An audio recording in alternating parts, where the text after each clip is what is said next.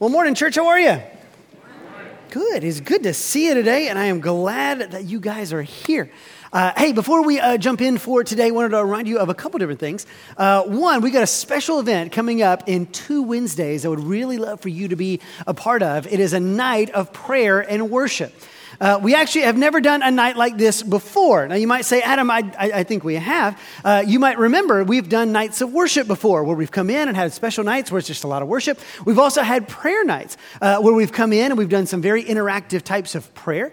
But we've never done kind of those two things together. And so that's really what we're doing. It's a night of prayer and worship. It's going to be very interactive. We're going to have some times of worship, but also times for us to be able to pray as a group, to pray together. And look, I don't think there's any more powerful thing that you and I can be doing as a church than praying. Amen. We need to be bringing ourselves before the Lord, asking Him to lead and to guide us. And so this is unbelievably important for all of us, but I would love for you to be a part. We've got childcare up through pre-K. After that, everybody's invited to be in here. Last about an hour, but that is happening not this coming Wednesday, but the following Wednesday. So go ahead and put that on your calendar, Wednesday, July the 19th at 6:30 right here in this room. Man, I am very excited for what this night is going to be. I'm just excited to participate myself. I think it's going to be great. So make sure you come. Secondly, don't forget that we've got our team in Ensenada. They left yesterday. They are on the field. We've got over 40 of our folks who are out there. They're going to be building. They're going to be sharing the gospel, doing lots of different things. So be sure to remember those guys, even if you don't know anybody specifically, but especially if you do, be lifting them up in prayer as they're out on the field in Ensenada this week. But now, grab your Bibles if you will. Let's go to Proverbs chapter 1, verse 7. Proverbs chapter 1, verse 7. As we're continuing our new series called Proverbs, The Way of Wisdom. And hopefully you are tracking along with us. Last week, we actually started a plan to read through the entire book of Proverbs as a church. We gave you these cards that are still available out here over on the left. You can grab one, but we're doing 5 chapters a week. And so if you are not here with us, man, grab a card on your way out. You can start with chapter 1. You can start in chapter 6 just to get on the page with us. But man, go through with us as we read through this entire book. And if you weren't here last with us, if it's your first week, welcome. Glad you're here. But I do hope you'll even go back and check out last week's sermons. Proverbs is a very interesting type of book. It's very unique, and so understanding how to read it is important. You can grab a lot of that from last week's message as well. Proverbs chapter 1, verse 7 is where we'll start in just a second. Let me ask you this while you're turning there. I wonder if you've ever had a desire in your life to be fearless. You ever wanted that before? You ever just pray that prayer, God, make me fearless. That seems like something that we would all aspire to, especially if you've ever dealt with any form of anxiety or anything like that. You might say, Adam, I wish I could be fearless, brave, confident, that no matter what situation I find myself in, I just wouldn't be held back or held in check by any type of fear. I could be completely and totally fearless. And I get that. That sounds really great. It really does. But I wonder if we could just kind of play that out. What would it be like to be completely fearless? Like imagine having zero fear about anything and what your life would actually turn into. We have some few rare occasions where you can actually see this play out. There's an exceedingly rare disease called Urbach-Wiethe disease.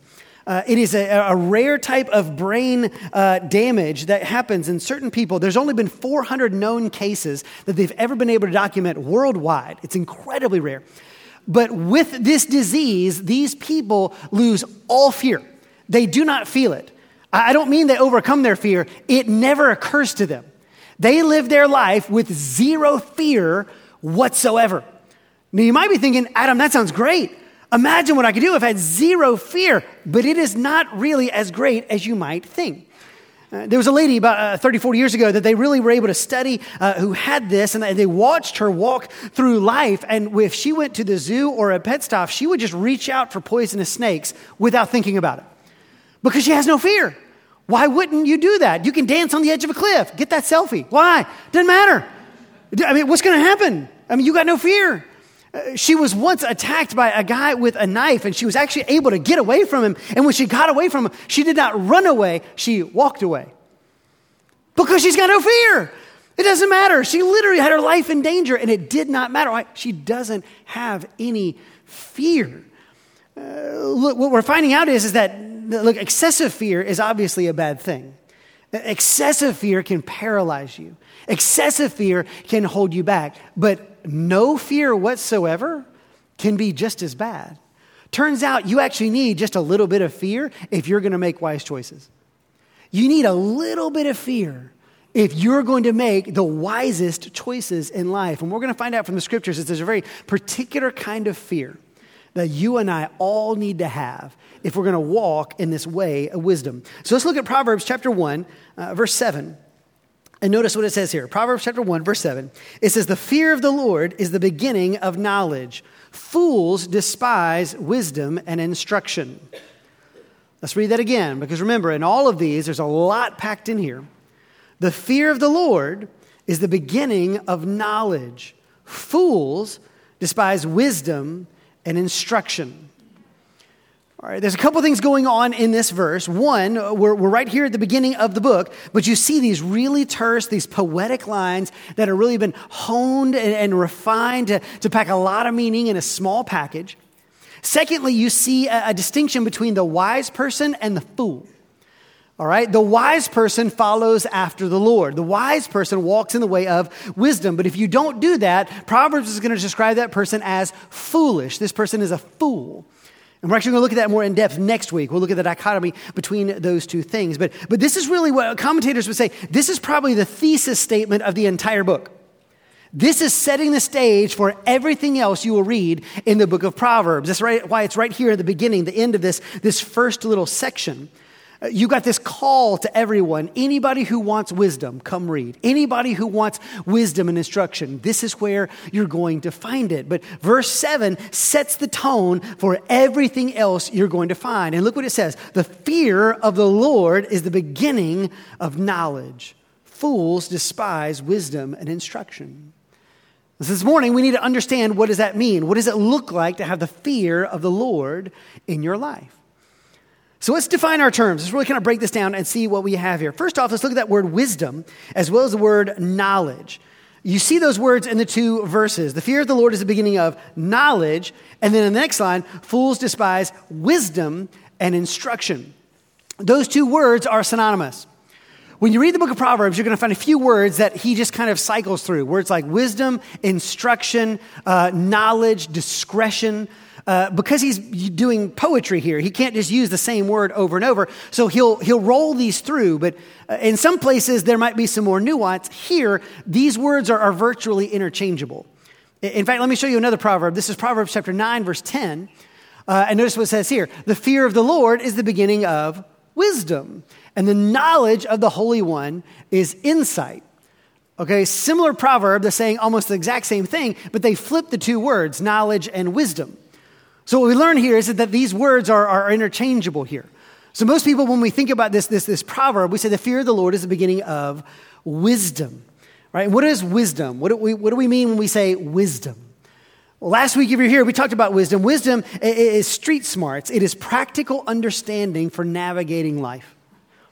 Wisdom is practical understanding for navigating life. So how do I get through all the situations that don't have a biblical command to guide me?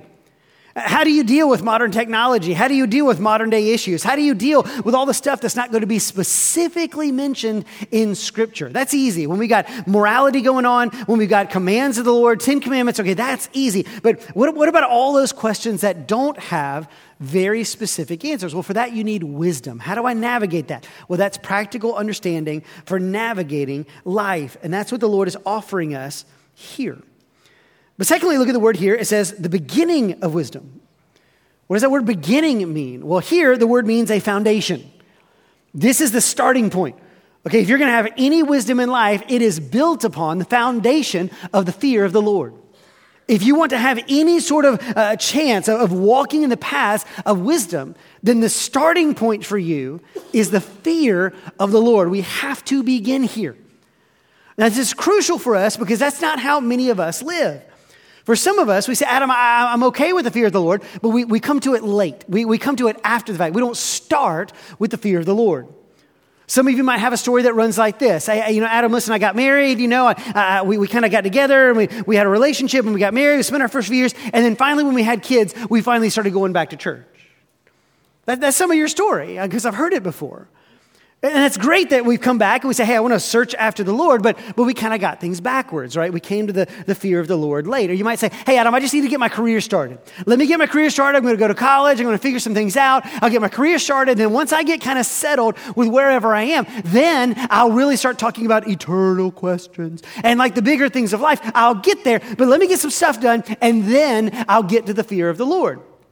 Well, that's great that you're getting there, but you're getting there late. You're doing it wrong. Like this is not an afterthought. The fear of the Lord is the beginning of wisdom. We need to start here. Don't come here later. Start with the fear of the Lord. If you want to live in wisdom, you have to start with this fear of the Lord. But that brings us to the word that really kind of trips us up. What does it mean when it says the fear of the Lord? Because let's be honest, that just sounds kind of weird, doesn't it?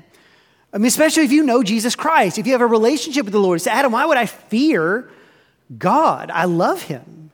He loves me. I have a relationship with him. He died on the cross for me. Adam, I cherish him. Why would I fear the Lord? And we need to really understand what this word means biblically, because there's a very specific meaning that the Bible has when it uses this phrase, the fear of the Lord. Now look, this concept is important. That's why we're taking so much time on it today, is because this concept of the fear of the Lord, this phrase shows up 14 times in Proverbs alone. You're going to read it a lot as you read the rest of the book. It's also everywhere in Scripture. You read the Bible, it is everywhere. More in the Old Testament than in the New, but it's everywhere. Front to back, you're going to find this concept of the fear of the Lord. But what does the Bible mean when it says it?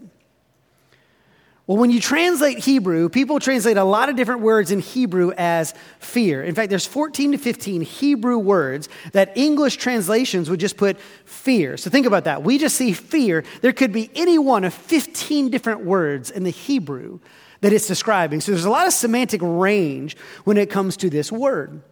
And this particular word means something specific. It does not mean scared, right? This word does not mean terror. Right? To have fear of the Lord does not mean I'm afraid of him. As if God's looking to jump out from behind a wall and I'll scare you, right? I'm not required to have this towering or this cowering terror of the Lord, right? This is not a scared fear. Instead, there's something very specific, and there's a few different aspects of this kind of fear. The first aspect is this: there ought to be a reverence and a respect for God. To have fear of the Lord means you ought to have a reverence and a respect for him. I ought to be able to recognize his grandeur, his majesty, his cosmic nature, just his authority, his power, his wisdom. He is so far beyond us. He is holy. He is different. You don't just traipse into the presence of a God like this. He is majestic. And it is right for us to feel a respect, a reverence in such majesty. In the presence of such glory, there ought to be a respect level that he is God and I am not. We are in no way equals. And so I have a respect, a reverence, a deference that is due to the Lord. To have fear of the Lord is to recognize his grand nature. But here's the second aspect. The second aspect of the fear of the Lord is an awe and a wonder. But when we see this grandeur, we're not scared by it. We're actually drawn to it. There's like an awe and a wonder. He's beautiful. He's incredible. He's more than anything. He's better than anything we have ever seen in every way imaginable. That we're drawn to him. We're not just mesmerized by his grandeur. We're also drawn to him, awe and wonder. Right, so this is the fear of the Lord, right? So I recognize, I have a reverence for him, but I'm also drawn to him in awe and wonder. Now, if you're listening there and you go, I don't know how those two things go together. I don't know if you can put those two things together. You really can. We do this often with different things. I used to do this with one of my hobbies. Some of you guys may know this, but I had a weird hobby back in the day. I used to love to chase storms and to take pictures of lightning. I loved it, right? I love watching lightning. I love taking pictures of lightning, and that is a hard thing to do. I'm going to date myself a little bit here, but I actually was doing this back in the day before we had digital cameras, and you had to do this with film, right? So I actually had a whole rig in the back of my car, had a tripod, had a camera. There's all these little tricks you got to use to kind of set it up, and you got to find a storm, get in the right spot, figure out where you think the lightning is going to be, and you have to set it all up. I mean, it was all this stuff. I loved it. It was tons of fun because I love lightning. I love storms. Because listen, when you stand out in front of a storm, you cannot help but feel small. You cannot help but to recognize the vast power of a storm like that. When you see one of those lightning bolts cracking down in front of you, you think about the immensity of power that is being unleashed. And then you hear that monumental boom of the thunder as it just rolls over you. You cannot help but to feel small. But it's also beautiful. I mean, it's mesmerizing to watch it. I just can't help it. I find myself just going outside to see this thing. And so it's both of those things. I absolutely have a respect and a reverence for the immense power on display. You can't take that for granted. You can't be silly with it. But at the same time, it's beautiful. It's joyous. There's an awe and a wonder that's drawn in to following after it. And so I would, before my wife told me I couldn't do that anymore, I would do this. I have a child apparently, and I can't do this anymore, right? So that's not a wise thing to do. That's what I learned, right? So listen, but I loved it. It was great. So you can have this reverence and this awe and wonder all at the same time. But here's where the illustration doesn't go far enough, because there's a third aspect to this fear of the Lord. There's a love and a trust. When it comes to the fear of the Lord, there's a love and a trust. When it comes to a storm, I don't trust that storm. I can't control it. I don't know where it's going, and it does not have my best interest in mind. I have to respect that about the storm. But when it comes to the Lord, I can live in complete and open trust. Why? Because that God loves me. Because that God made me. That God knows my name. And He is good and He is perfect. And so I can live in complete trust of the Lord. I can surrender myself fully to Him. Why? Because this is a God who knows me. And you say, well, Adam, how do you know that? How do you know that that's what it means in the fear of the Lord? Well, look at the end of the phrase. It's the fear of the Lord.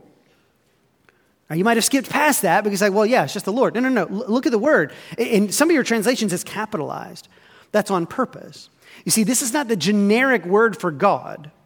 In the Hebrew, the generic word for God is Elohim. If you just want to say God in Hebrew, you say Elohim, but that's not the word here. The word here is Yahweh. It's His personal name. This is the name that He gave to us. This is the name that He chose us. And He says, listen, I'm going to reveal myself to you. I want you to know me, and I'm going to be your God, and you're going to be my people. This is the name He gave to us when He made a covenant with us and created us as His people. He loves us. And so to have the fear of the Lord, we're saying, listen, this is a very specific God with a specific character who loves us, who is revealing Himself to us. And so, yes, I can love Him like He loves me, and I can trust Him completely because of who this God is.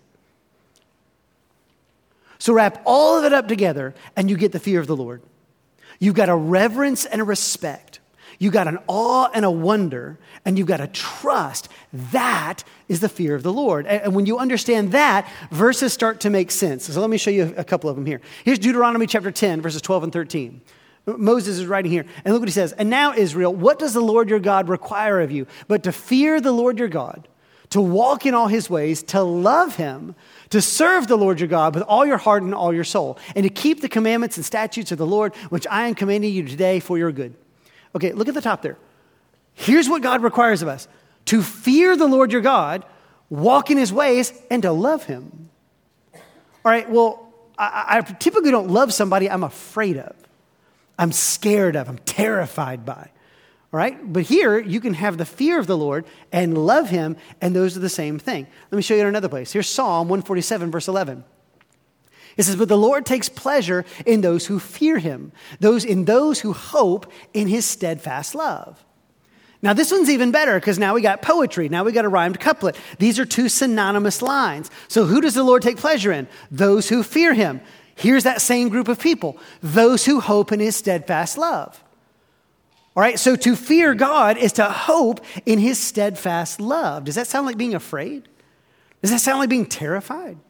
No, he's saying, listen, to have a fear of the Lord is to have all this, where I have a reverence and a respect. You are God and I am not. But there's an awe and a wonder at your magnitude, but there's also a love and a trust because of who you are and what you have done. This is the fear of the Lord. What Proverbs is telling us is that the fear of the Lord is the beginning of wisdom. If you want to live a wise life, if you want to walk in a way of wisdom, it needs to start with this kind of fear of the Lord, this kind of relationship with him. You should know him, respect him, enjoy him. Okay, this fear of the Lord is the beginning of wisdom. Now, let's begin to apply that to all the things that we need help with. Because straight moral questions you don't need help with. The Bible is very clear on this. It gives us answers about this. But what about all the other questions that don't have strict answers? Should you buy a lake house? Should you move? Should you upsize or downsize? Should you take this job or quit your job or take a new job? How should you parent your children? Well, there's no one answer for all of those. There's no one specific thing you can say for all people in all places and all times. And so how do you get answers to these questions? Because they're real questions. How do you deal with social media? How do you deal with technology? How do you deal with this person? Should I cut this person off? Should I not? How do I deal with this kind of situation?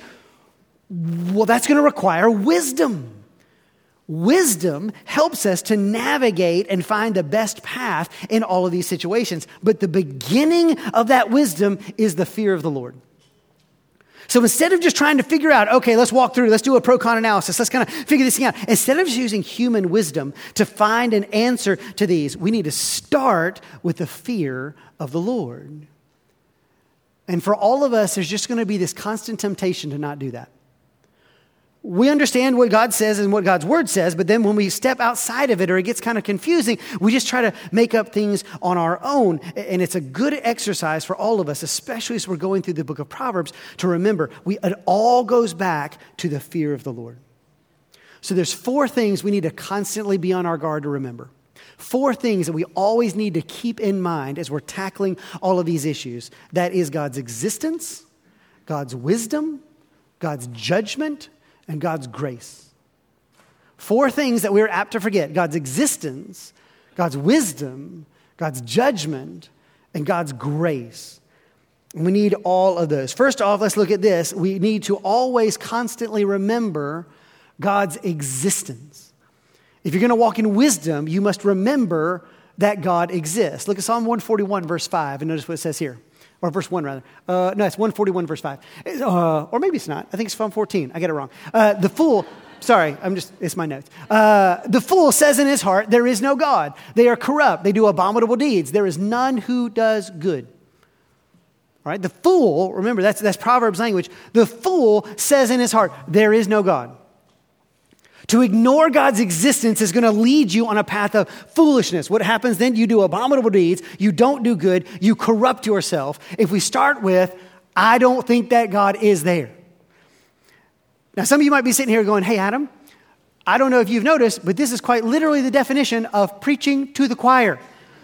Because I don't know if you recognize this, but we came to church today on purpose to worship God. So I think for all of us here, we can say, hey, we believe that God exists. And I know most of us, if not all of us, do. But here's the thing. Even though we profess that, when it comes into some of these thorny issues of life or the complex issues of life, we become functional atheists. Because we don't talk to the Lord about it. We don't think about it. We don't pray about it. We don't consult him. We don't wrestle with this type of wisdom. We just try to figure it out on our own. We just do whatever we want to do. And this is what the world is pushing us towards. The world would say, that's the only thing you can do.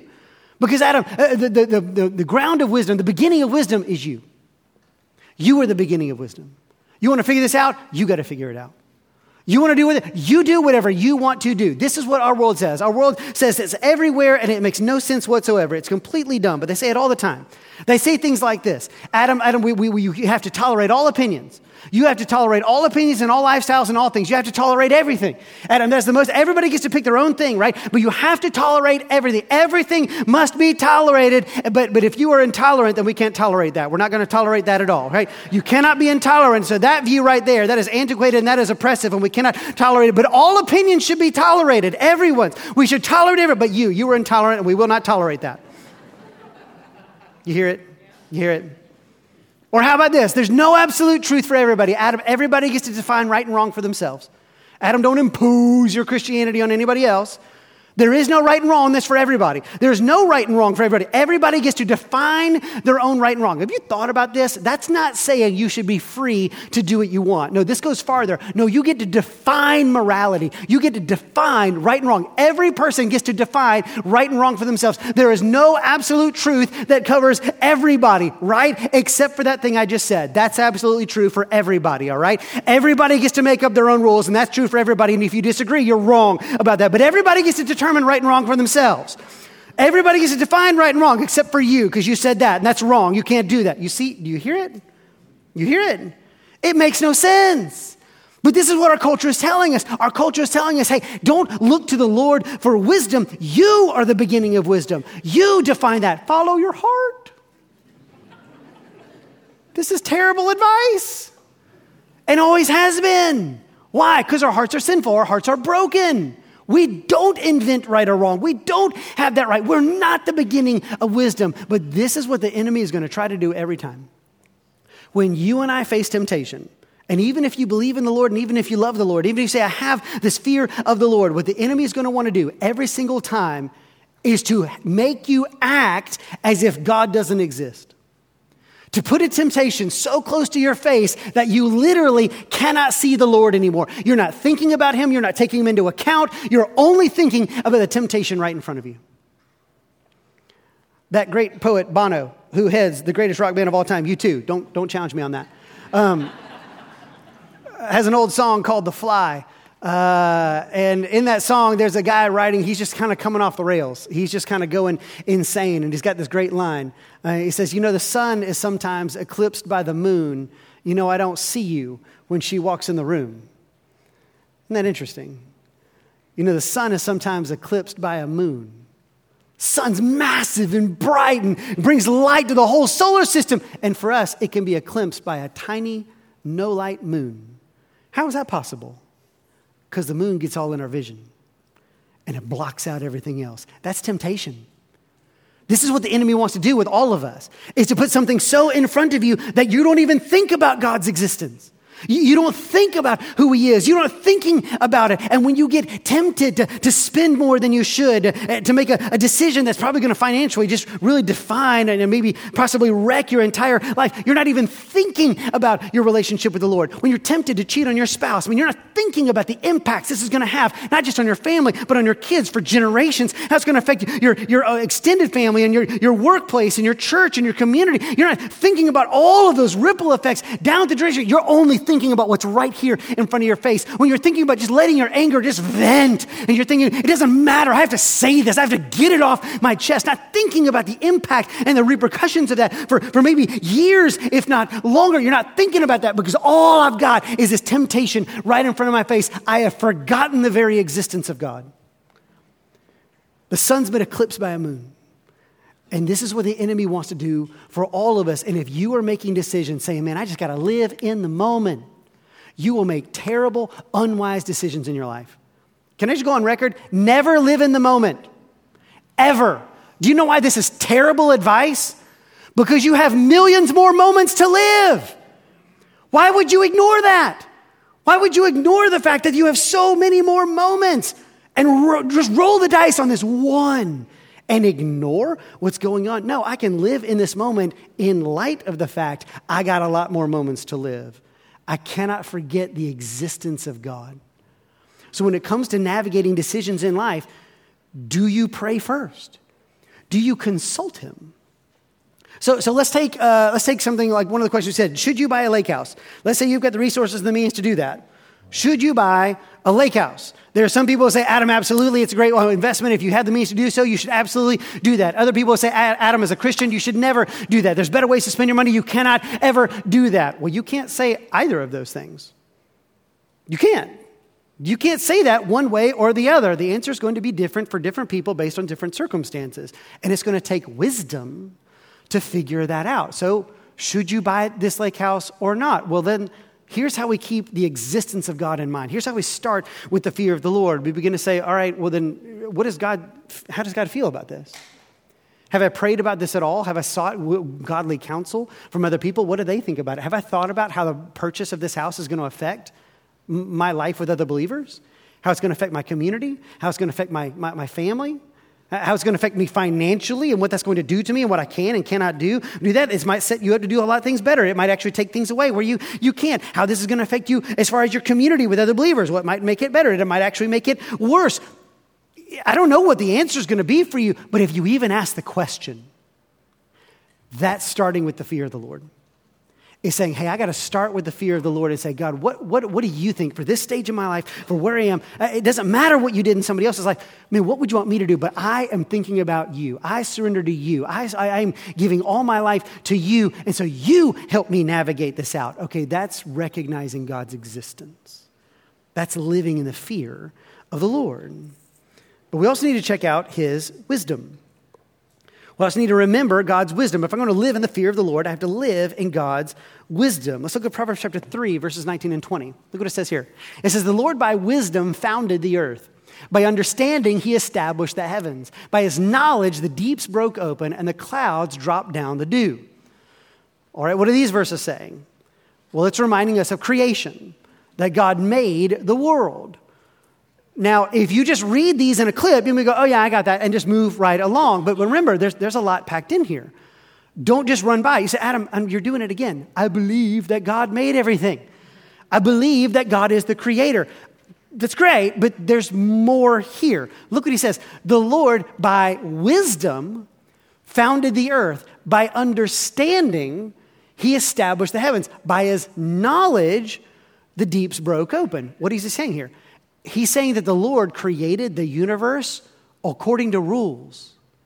He didn't just make it willy-nilly. He didn't just do a big bang and then go, let's see what happens, and just let it go. He says, no, I did this in an orderly fashion. I created the universe on purpose. It runs according to specific rules. This is why the world is understandable.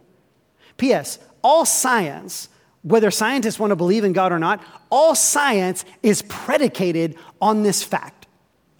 All science is predicated on the fact that the universe is understandable.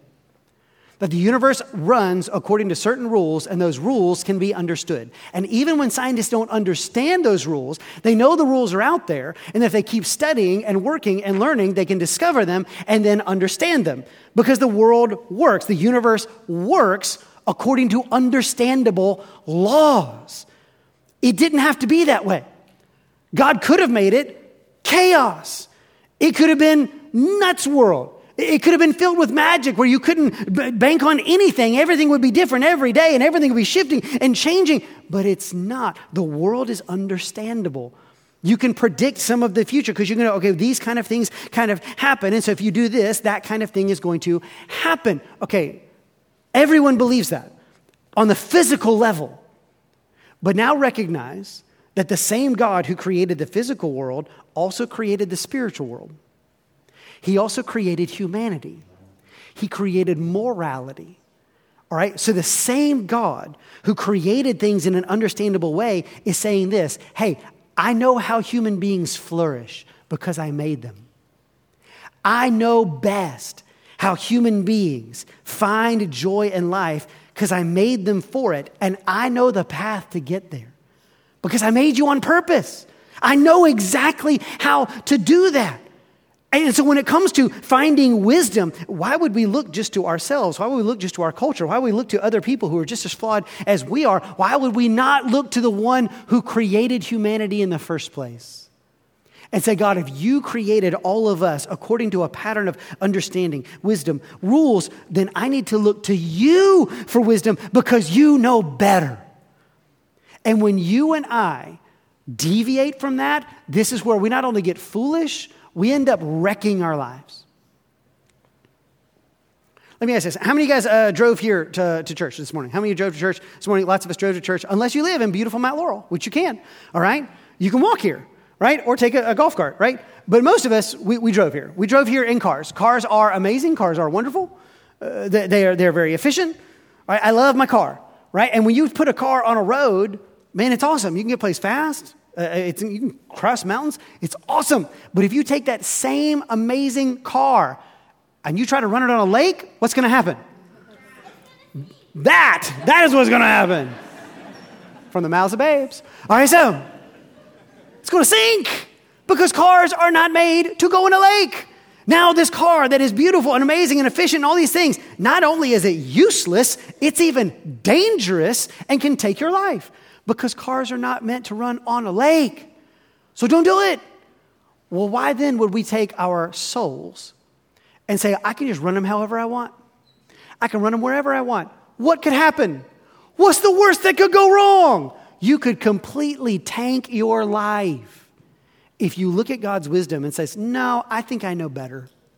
I think I got this figured out. I think I can do this on my own terms.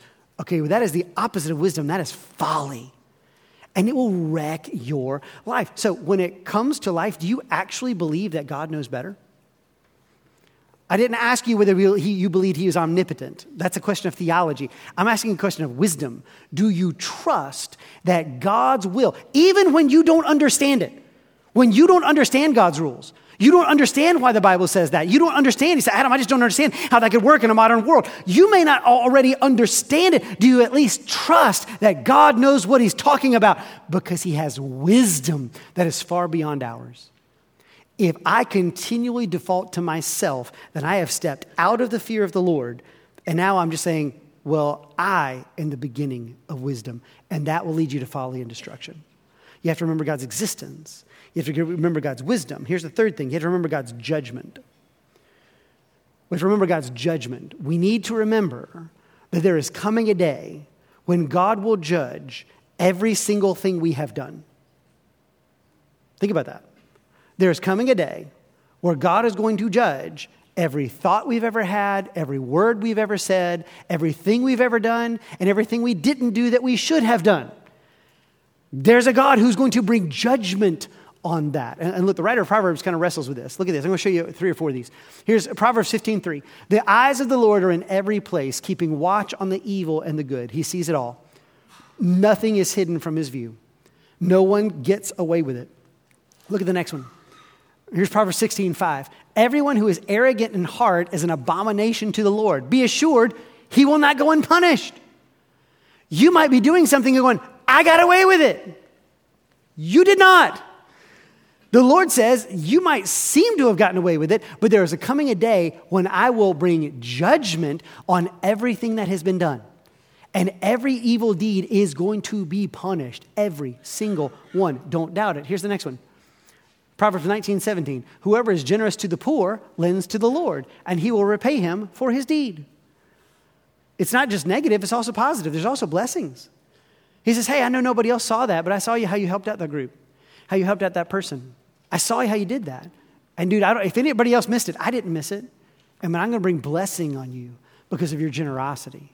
And then look at this last one. Here's Proverbs 21:2.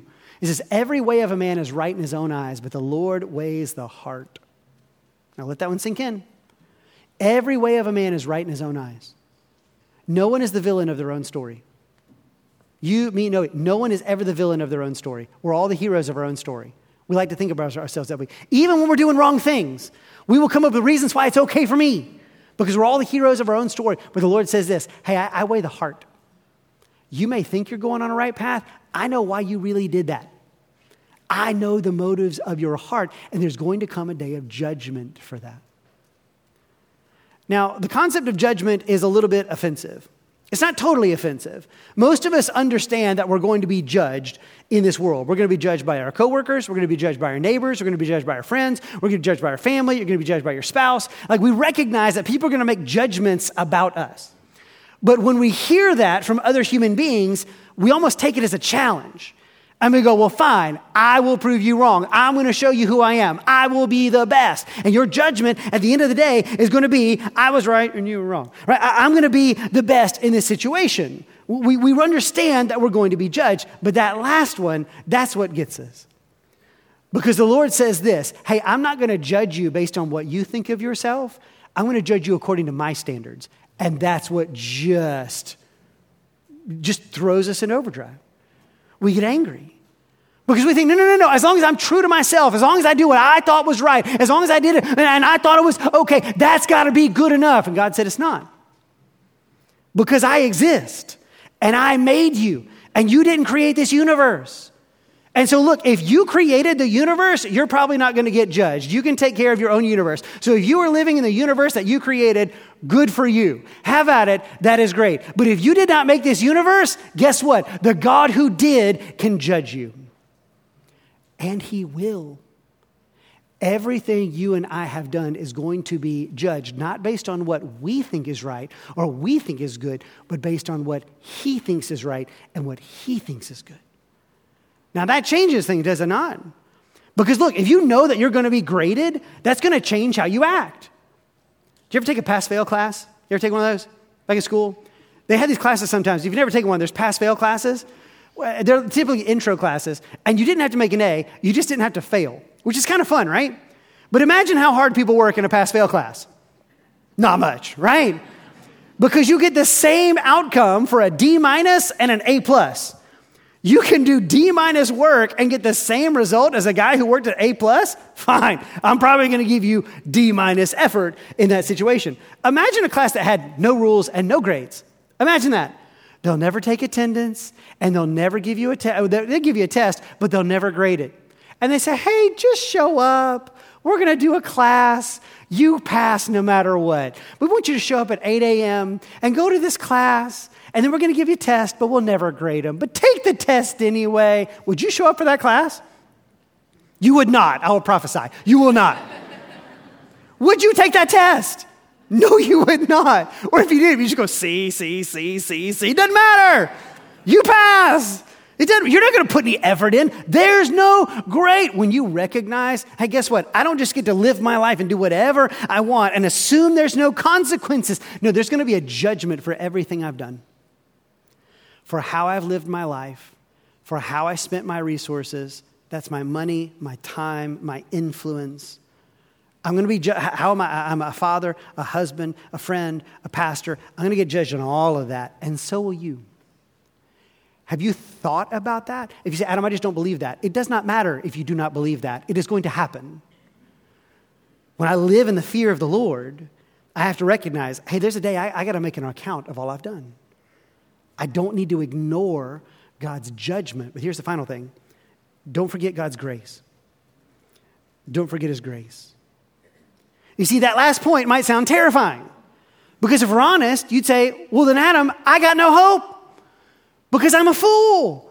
Adam, I've already made foolish decisions in my life, and I can guarantee you that I will probably make more foolish decisions in my life. Even if I try to be wise, I know because I got a broken, sinful heart, I'm probably going to make more problems. I'm going to make more mistakes. And so, Adam, if I'm going to be judged from what I've done, I have zero hope. That's terrifying. And the writer of Proverbs figured that out too. Look at this.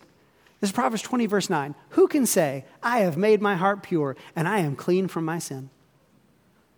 He figured it out too. Solomon's writing, the wisest guy around, and he says, I can't do this all the time. I can't be right all the time. There's nobody who can be completely and totally wise. And so if I'm going to be judged by this righteous God, what hope do I have?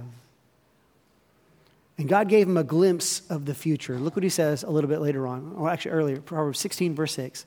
By steadfast love and faithfulness, iniquity is atoned for. And by the fear of the Lord, one turns away from evil. By steadfast love and faithfulness, iniquity, that sin, is atoned for. And by the fear of the Lord, one turns away from evil. Those two words, steadfast love and faithfulness, that steadfast love is one word in Hebrew.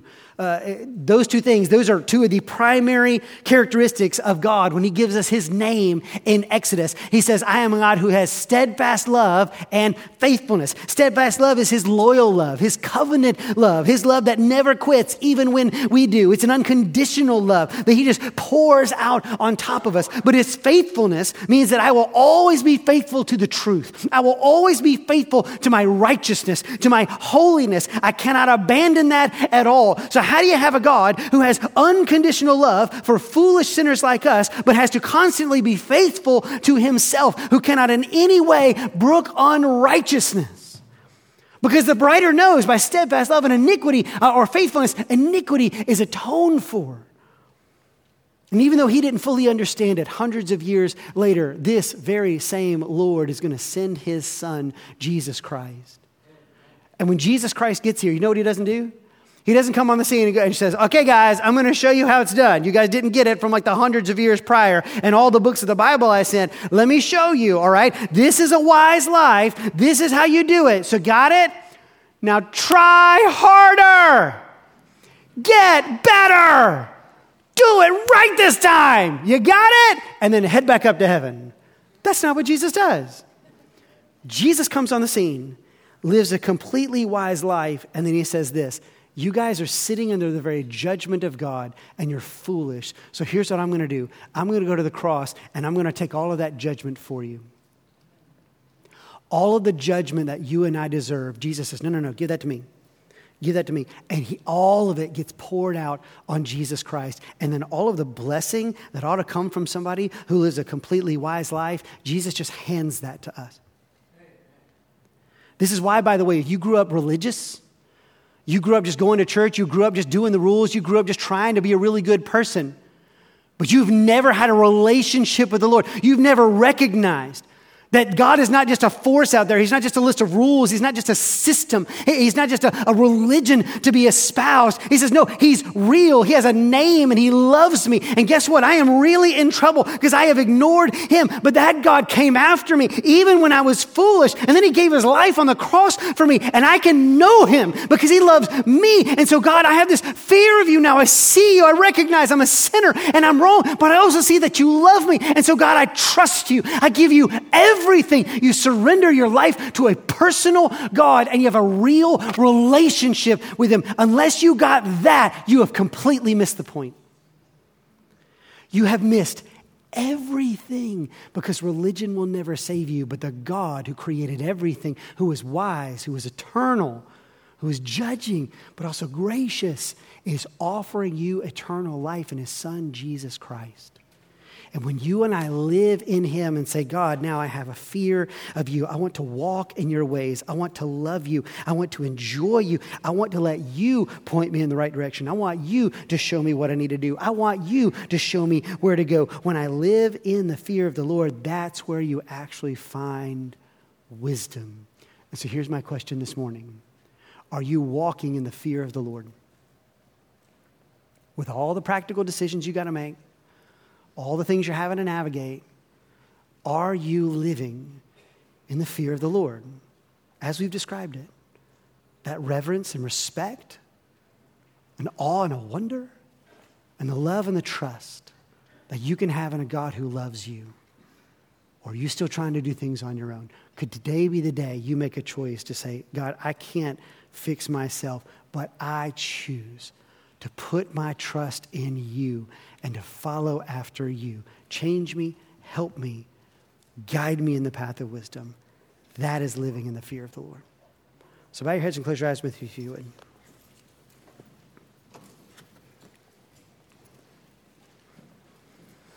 And with heads bowed and eyes closed, just ask yourself that question. Are you living in the fear of the Lord? You don't have to tell me or anybody. But the Lord knows. And let's be honest, you do too. I wonder if the Lord might be waking up some of us to say Adam, I believe in the Lord. I come to church. I thought I was on the right path. But when I look at my decision making, man, beyond a couple major rules I follow, man, I'm just doing whatever I want. act how I want, talk how I want, spend how I want, live how I want. I don't think about them at all. Well, no wonder life's not working out how you thought. Might for a little bit, but it won't fully. That's a path to folly and destruction, but it doesn't have to. The Lord is offering you a path to life that comes not through your own effort. It comes through a relationship with Him. Maybe today you need to surrender to that for the very first time and give your life to Him. Just put your trust in Him and say, I got to get it. I'm sorry. But I need you to love me, and I need you. I believe. I trust you. I'll follow you. Or maybe you're here today and say, Adam, I'm a believer, but I have been making up my own rules, and I've been trying to create my own system, and it's wrong.